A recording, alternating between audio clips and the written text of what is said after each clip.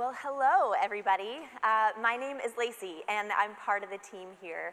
And it feels weird to say Happy Good Friday, so I'm not going to start with that. But it does feel so good to be able to be here together and to sing and to declare things that are true and to remember what Jesus did. And, in our faith, there are a handful of days that have a bit more significance than others and more weight to them in the way that we celebrate. And, Christmas and Easter, those are big too. And those are super fun because they're so full of joy and celebrating and hope.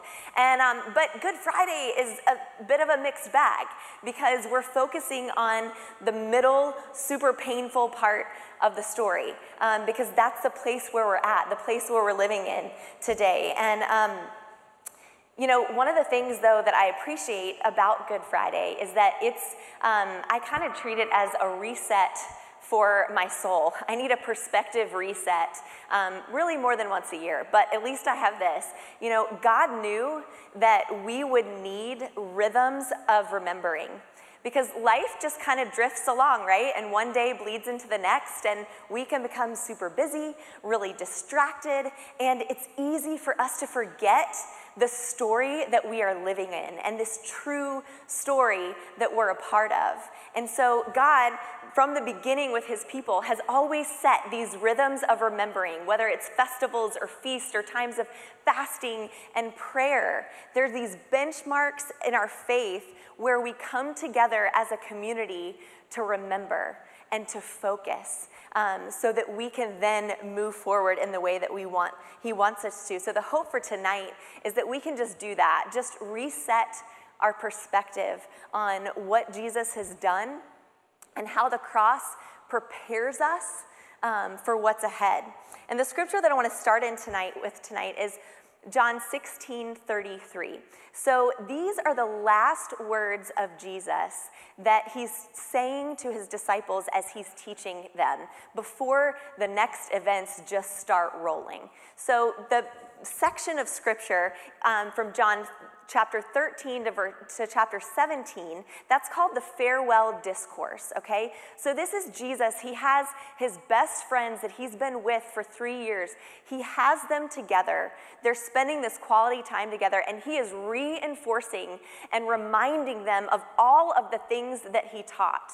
I kind of imagine it like in the same way as like a parent. We have a little one, and so whenever we're about to drop her off somewhere, we're like, okay, Ruby, remember, we say, yes, ma'am, yes, sir, thank you, please, like, use your manners, we love you, we'll see you soon. We're reminding her, taking those last few minutes in the car to remind her of the things that we want her to remember.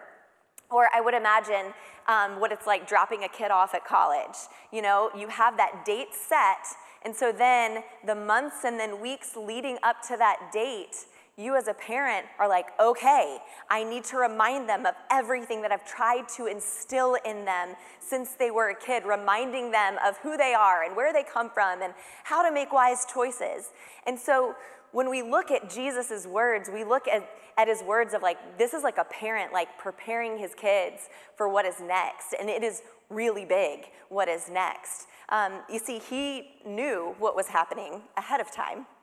But they didn't know yet.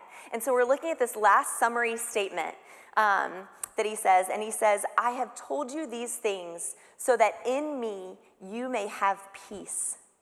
You will have suffering in this world. Be courageous. I have overcome the world. Then I'm going to read another translation because I love that one too and I couldn't pick. I have told you these things so that in me you may have peace. In this world you will have trouble, but take heart. I have overcome the world. See, Jesus had told his disciples pretty plainly what was going to happen. He told them and was trying to prepare them, but they did not get it. They did not see the suffering that was coming. And so later on in the story, when their night takes a hard left turn, they are shocked. But Jesus knew that they would be shocked. You see, in our modern, Western culture, The most controversial thing that Jesus says is that he is Lord, right? Because we don't want to bow down to anyone. But in ancient times, the most controversial thing about Jesus was that he suffered. They had no framework for a God or a king that would choose to suffer. And so when the disciples saw the way the story was going, they were completely blindsided because they were treating him as their king. They expected him to rescue him in the way that they expected to be rescued. See, in the same way, Jesus with those words was preparing us because he knew that we were going to be blindsided by our own suffering that would come our way. In the same way, I have Jesus' words that I can study and that I can memorize. I know what he said, but gosh, I am caught off guard when suffering happens, right? Our lives, we believe, are just meant to be happy and head in the direction that we're planning, and any suffering is a total interruption to where we were headed. And so I like to skip past it as quickly as possible. I don't want to stay in that place. I want to get on with my real life, the one that's supposed to be happy. And so Jesus knew that that would be our mindset. And this is the part that I don't like, is that he promises that there is going to be suffering. It's I think it's probably his worst promise. But per our experience in life, we also know that he was telling us the truth. No one gets out without suffering. And so there's also a promise attached to that, though. The promise is that we will suffer. And then the challenge is that we are to take heart, that we are to take courage. And we can do that because he has overcome the world. He's this is what's going to happen. This is how you face it. And this is why you can face it. So we have Jesus' words to hold on to. His disciples had his words to hold on to. But we need more than that. And so Jesus also showed us. He showed us what suffering looks like. And he experienced the worst that suffering and evil had to offer. And he looked it straight in the eye. See, suffering has a way of revealing what is true. If you guys have walked through anything, you might know that when you've experienced suffering, you find out who your true friends are. You also find out what your true character is. And you find out what it is that you actually believe about the story that you're living in. What is true about that? So we're going to look at some of the events of Jesus' worst day and see what comes out of him. So in our first scene, the one that I just described with his disciples, we have the Last Supper. So as you can imagine, he knew what was coming. And so there is anxiety and stress about that, but yet he chose to spend that time teaching and preparing and encouraging his disciples. And then when he was done doing that, he spent his time praying for them, and then he prayed for us, for all those that would believe. And then the next scene, we move into the garden. So him and his disciples go into the garden like they often did. And in the garden, he was overcome with grief. He knew this big, horrible thing, that the time had come. And so he spent that time praying. He spent that time, like Corey shared earlier, just wrestling with God, saying, if there's any other way, let's not do this. But then he submitted to God's will, and he asked his friends to pray with him. He invited people into his pain. And then he's betrayed. So while he's in the garden, Judas, one of his best friends, comes up and betrays him and gives him away. And what Jesus does is he peacefully just goes along with it. He uses great restraint. When his disciples want to fight and pick up a sword, Peter cuts off the ear of a servant. Jesus bends down and picks it up and heals him. Then he has a trial. A trial has multiple parts to it, all of which he's being mocked and beaten and accused of things and lied about. And this is the part where I think it's just crazy, the power that we see in Jesus, because the power of restraint that he used is just kind of unbelievable, right? Like, we don't have restraint when we're like responding to someone on the internet. But Jesus used full restraint when he could have stopped all of it. And in his worst moments of agony, these are some of the things that he said while he was on the cross. This is what actually came out of him. So in Luke 23:34, Jesus said, "Father, forgive them, for they do not know what they are doing." So he's praying to God on behalf of the people who are killing him. And then in Luke 23:39-43, so he's crucified between two criminals, two people that are guilty. One of the criminals who hung there hurled insults at him. "Aren't you the Messiah? Save yourself and us." But the other criminal rebuked him. "Do not fear God," he said, "since you are under the same sentence. We are punished justly, for we are getting what our deeds deserve. But this man has done nothing wrong." Then he said, "Jesus, remember me when you come into your kingdom." Jesus answered him, "Truly I tell you, today you will be with me in paradise." So as him being innocent hung there next to someone who was guilty, he promised him paradise and gave him peace and a coming freedom. Then in John 19, verses 25-27, it says, "Near the cross of Jesus stood his mother's sister, Mary, the wife of Clopas, and Mary Magdalene. When Jesus saw his mother there and the disciple whom he loved standing nearby, he said to her, 'Woman, here is your son.' And to the disciple, 'Here is your mother.' From that time on, this disciple took her into his home." So again, as he is dying and being crucified, he looks out and he sees his mom and he makes sure that she's taken care of. In Matthew 27:47, he cries out and says, my God, why have you forsaken me?" So he's calling out to God. But if you've been here through this sermon series, you also know that he's quoting a psalm there. And so he's using this as a teaching moment for the people that are around him, because he knows that when he says that, they're going to remember the psalm and they're going to recall the scripture and what is true about God. And then in Luke 23:46, Jesus calls out with a loud voice, "Father, into your hands I commit my spirit." When he had said this, he breathed his last. So he saw that everything had been fulfilled.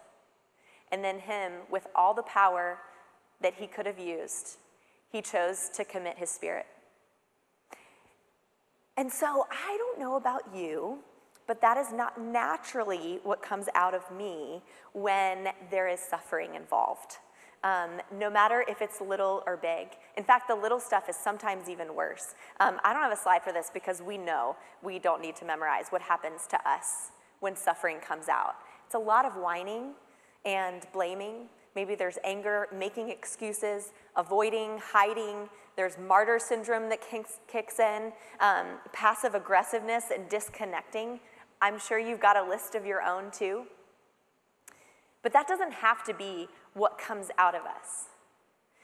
What does it look like for us to take Jesus' words of preparation seriously and to take heart and to have courage when there is trouble? And I think that it looks like this. So a few months ago, I got a phone call from my dad saying that my mom had fallen and was on her way to the hospital. And it turns out that she had fallen, she had broken her hip and her elbow and was gonna have to have surgery and was just in crazy amounts of pain. And she also has MS, and so that just adds like a layer of complication to any kind of medical stuff and recovery and all of that. And so when I finally was able to get to the hospital, I got there and she had been in truly excruciating pain for 24 hours, hadn't slept, was also in just a lot of emotional and mental pain too, just knowing that this was gonna be a really long road to recovery, and like, we've been in these situations before, and it seems like there's been enough. But there is this moment that I will never forget, because I walked into her room, and the first thing that she said to me, she was like, "Oh, Lacey, I'm so glad that you're here. Okay, can you go over there and grab my notebook and pen?" So I grabbed her notebook and pen, and like, because she couldn't write. And so she's like, "I need you to get some things down before I forget." And so to back up, in January, she felt like God put on her heart a challenge to pray for strangers.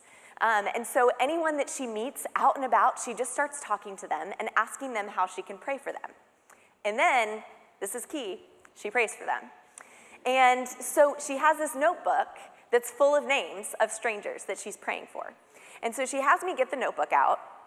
And again, as she's there, like, not even speaking super well because she is in pain, she's like, "Okay, write down these names." And she's going over the names of everyone that she has interacted with in the past 24 hours, from ambulance drivers to doctors to nurses to aides to people that were coming in just to take her to have different tests done.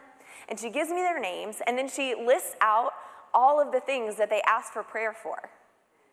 And so I'm writing down these things that these people who I don't know, they're just a name to me, but it's like a family member who has cancer, or an estranged child, or a daughter who was deployed and in the Navy, and a mom that's really worried about her. And so as she has been laying there all through the night in such pain, she is connecting with the pain of other people. And they are sharing their hearts with her. Like, I do not know why they were so compelled to be so honest with her, except for that they were able to connect with her pain and know that she meant it. And you know, sometimes I look around this gathering of people on Sundays and am overwhelmed, because I know some of your stories, and I know what you've been walking through, and I know what you're currently walking through, and it's overwhelming to see the way that you have taken heart and had courage. And so when you come here together, we are living that out. We are encouraging each other, because we serve a God that shows us what suffering looks like, and a God that has overcome all of it. You see, we cannot choose whether or not we suffer. We can only choose how we respond to that suffering. And so tonight, as we are remembering and taking time to pause and let it soak in as much as possible for us to absorb, we are remembering a God who left comfort to be with us, who chose to suffer, who chose to die for us. He's the one that can connect with us in our pain, and he wants us to remember that there is going to be suffering, but to take heart because he has overcome it all. And so in a few minutes, we're going to take communion together, and we're going to sing a few more songs. But before we move on to that, I just wanted us to take a minute. We're going to take 2 minutes, actually. So we're going to take 2 minutes, and we're just going to be quiet, and we're going to reflect. You can write stuff down if you want, type notes in your phone, but there are just these 2 questions that I want us to reflect on so that we can have a good perspective reset heading into the rest of this weekend. The questions are, when life is pressing in, when life is stressful and everything is coming at you, what is coming out of you? And then how can remembering the cross change our perspective? So Laura's going to play, and we're just going to set the timer for 2 minutes as you reflect, and then I'll get back up here and we will take communion together.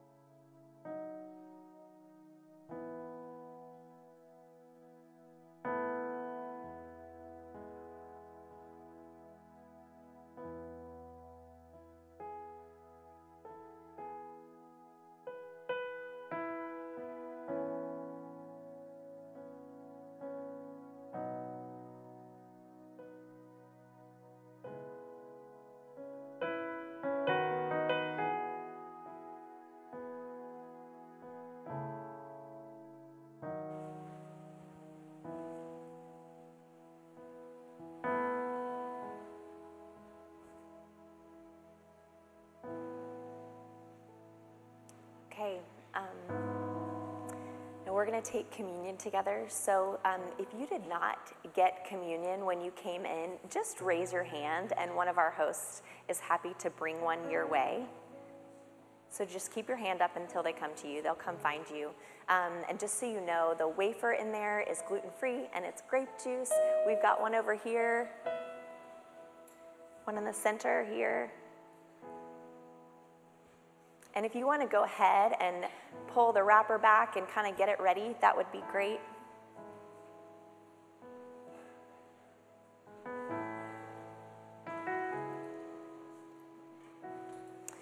So no matter how you answered the question of what comes out of me when they're suffering, whether you are really glad about your answer or not, this is the place where we start. This is how we get to that point. We do it by remembering. And what's cool is that Jesus gave us this tool. In that same dinner with his friends, this is what he taught them to do. He gave them a ritual, something that would unite them, that they could come together and do to remember him and to remind themselves of what was true and what he said and the story that we're living in. You know, there's tons of different traditions within our faith, and so different communities of believers take communion at different times all throughout a year. But what's really cool about tonight is that we know that all over the world, groups of Christians are doing this same thing. When Jesus prayed that prayer that I mentioned for us, for future, those who would believe in the future, he prayed that we would be one. And so this is one of those moments where we can kind of sense that. There are people all over the world taking communion and remembering tonight that are hiding in fear of their lives. There are people in this room that are walking through the hardest thing they've ever been through. There are churches full of our neighbors and friends all over town that are doing this same thing. And so I think it's a really beautiful way to honor what Jesus prayed for. And I feel like it's making him smile. And so I'm going to read from 1 Corinthians 11:23. And we're going to take the elements together. It says, "For I received from the Lord what I also passed on to you. The Lord Jesus, on the night he was betrayed, took bread, and when he had given thanks, he broke it and said, 'This is my body, which is for you. Do this in remembrance of me.'" You can go ahead and take the bread.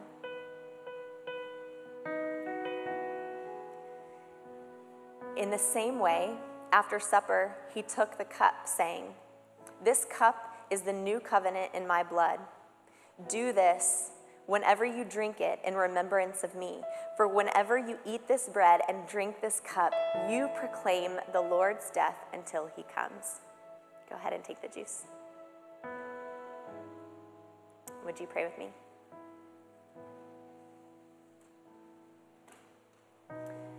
God, we thank you for tonight.